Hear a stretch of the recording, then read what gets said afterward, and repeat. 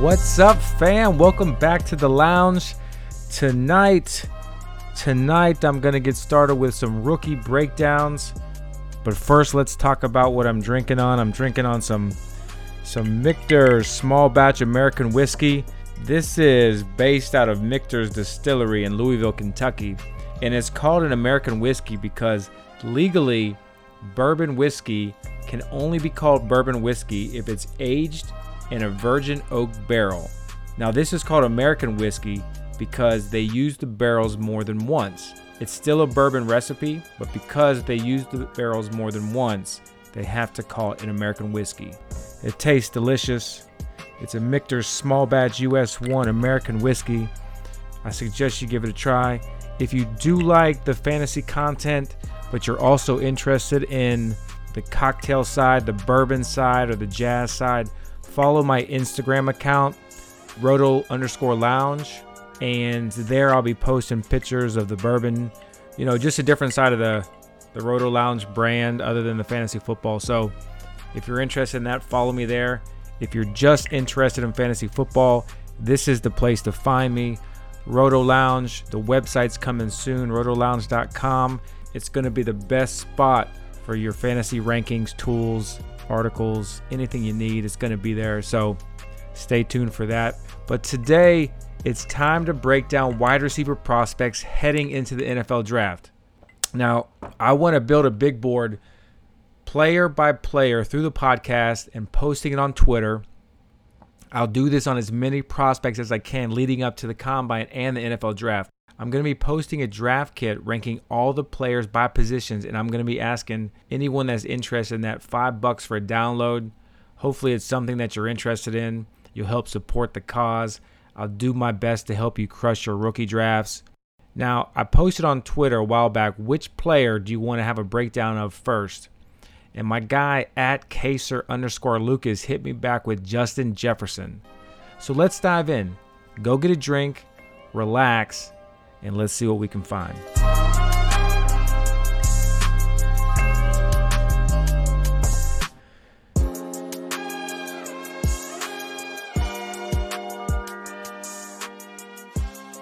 So Justin Jefferson on Wikipedia, his date of birth is 1/16/1999, and it has him listed at 6'3", 192. Now, that's pretty slender. It's a similar build to Robbie Anderson. And Jefferson was a 3-star recruit out of Louisiana. He was ranked as wide receiver number 308 coming out of high school. Now, some fan lists you listen to may not talk about a high school career. But why? Few measurables predict a prospect's NFL future better than their high school ranking. Did you know that 5-star ranked athletes in general are eventually drafted over 50% of the time? 3-star and below players make it at a rate of around 5%. So here in the Roto Lounge, we're going to really zoom in. Try and leave no stone unturned in our evaluation of players. So let me give you 2 examples real quick of how high school rankings could affect our decision making during our rookie drafts. Now, the first is Tyreek Hill. Tyreek Hill was a 5-star recruit coming out of high school. He was the number 2 ranked all-purpose back in his class. Now, does this individual fact predict NFL success? No. But as a 5th-round pick in 2016 by Kansas City, in addition to his data metrics and the cost associated with drafting him in rookie drafts, he was the ideal flyer pick in that class. Now, on the extreme other end of the spectrum, you find Corey Davis. Now, he's defied the odds. He was a 2-star recruit coming out of high school and the 319th ranked wide receiver in his high school class. Now, he worked hard. He went on to have a record-breaking career at Western Michigan. And I would not fault anyone who was high on Corey Davis coming out into the NFL. However, the cost of drafting him was pretty high in rookie drafts. And maybe high enough that maybe we should have deterred from that. Maybe we should have avoided him in drafts. Now, this isn't black and white, but just another piece of the puzzle. We must take everything into consideration, just like a team's scouting department would. So with Justin Jefferson being ranked as the 308th wide receiver in his class, it does give me some pause. But let's look at some other NFL players with similar value coming out of high school. Davante Adams was a 2-star recruit ranked 281st in his class, ended up being a second-round pick. T.Y. Hilton was a two-star athlete ranked 219 in his class, and he was a third-round pick. Anthony Miller, a two-star athlete ranked 234 in his class, became a second-round draft pick. And like I mentioned before, Corey Davis, he was a two-star athlete ranked 319th in his class and went drafted number 5 overall. So we want to hit on our picks, but we also need to ask ourselves, what's the cost of investment? What am I expecting my return of investment to be 1 year, 3 years, 5 years down the line? And can that player perform at the investment needed to acquire them? All right. Another thing I noticed of these examples is that Davante Adams and T.Y. Hilton, they were put in good situations as rookies. Adams had A-Rod. T.Y. had Luck.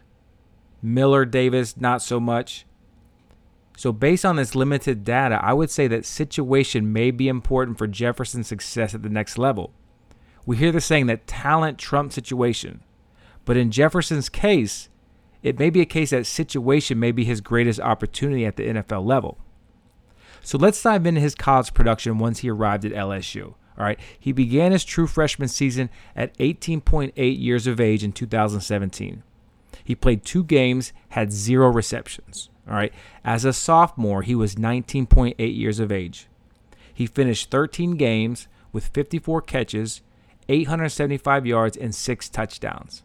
All right, this most recent season, he played at 20.8 years of age. And in 15 games, he finished with a nation-leading 111 receptions, 1,540 yards, and 18 touchdowns. Now, we'll get into what I see on film in a minute, but let's take a look at the analytical side first. All right, let's look at his production numbers. Now, 2 sticky metrics that have translated over the years for me are breakout age and dominator rating. Let me explain the 2 in detail for those that aren't familiar with these metrics. First, breakout age. Now, this was first discussed on rotoviz.com, and is defined as the age when the player first posts a dominator rating at or above 20%. So remember that. The age when the dominator rating was at or above 20%. So what's a dominator rating, you ask? A dominator rating is defined as the percentage of his team's offensive production, or you can refer to that as the market share of the offense, right? So to sum it up, we want the age at which a player hits at least 20% of the total offensive production to determine the breakout age. And then we also want a high market share of that offense. Now, when I calculate market share for my evaluations, I don't use touchdowns. And the reason I don't use touchdowns is they vary year over year. In this case, exactly. As a sophomore, Jefferson had 6 touchdowns. In his most recent season, he had 18, right? So we can't judge touchdowns year over year to be accurate, all right? So I don't include touchdowns in my ranking. Some people do. I don't, all right? So for me, I lean on receptions and yards per season to find a breakout age, and then I determine their entire college career production to show me their dominator rating. For me, any breakout age below age 19 is good, and anything above 20% dominator rating is acceptable. Prospects will become more valuable as the breakout age decreases and the dominator rating increases. Hopefully we're on the same page. All right. In this situation, his breakout age would have come in his sophomore season at age 19.8. It's a little higher than I like, but it's not a deal breaker. His dominator rating, remember, not including touchdowns, was at 26.57% of his team's receptions and at 28.19% of his team's yards. So his dominator rating exceeds my threshold. So let's look at his film.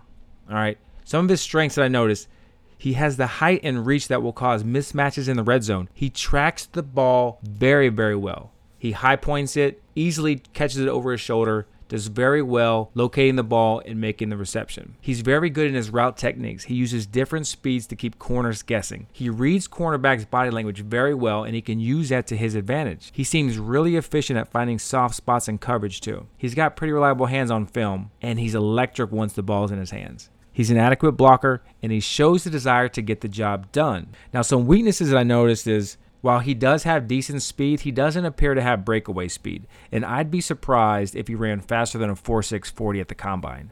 It's important that we make these evaluations now, But after the combine, we go back, we look at the numbers, we compare what we saw on tape. If he exceeds a 4.6 40, I'm going to be impressed. If it's even slower than a 4.6, that could be a red flag. So we got to go back and we got to check these numbers before we make our ultimate decision, okay? Now, I also noted he's a bit slow off the line of scrimmage, and sometimes he struggles to get separation. He needs to work on that at the next level. Now, personally, I don't think he's going to be drafted to start out as a number one receiver like others in this class, but a number two receiver to complement a number one, I think could be the outcome to start. Now, I also don't think he's faced a top corner this year as they're typically guarding his teammate Jamar Chase. But I think Jefferson has the potential to end up being a very fantasy relevant wide receiver as his career progresses. Now, entering the NFL draft, he's going to be age 21. And my comparison right now for Justin Jefferson is that of Marvin Jones of the Detroit Lions. All right. Now, one thing I like to do during my research is I like to Google the players' names. I like to find articles about certain players, finding positive or negative news that perhaps has gone overlooked. Now, I'll do more as the draft approaches, but one article I found had Jefferson talking about his high school ranking, actually. And this is what he said, in quotes, "I like my ranking," in quotes. "I like that I was a 2-star and under the radar. It just makes me more eager to do what I do," in quotes. Now that shows me he's hungry, all right? He's worked hard to show people that they were wrong. He didn't accept what others' opinions were of him, and that's good character quality to have. That could show a player that goes to the next level, works on his craft, wants to be the best that he can be, and he can overcome some of these negative aspects of his profile. So that concludes our first prospect, and since we're going to rank players one by one on Twitter, Justin Jefferson is our current number one ranked wide receiver for the 2020 class. Now, there's many more to do, so stay tuned. Hit me up on Twitter at RotoLounge.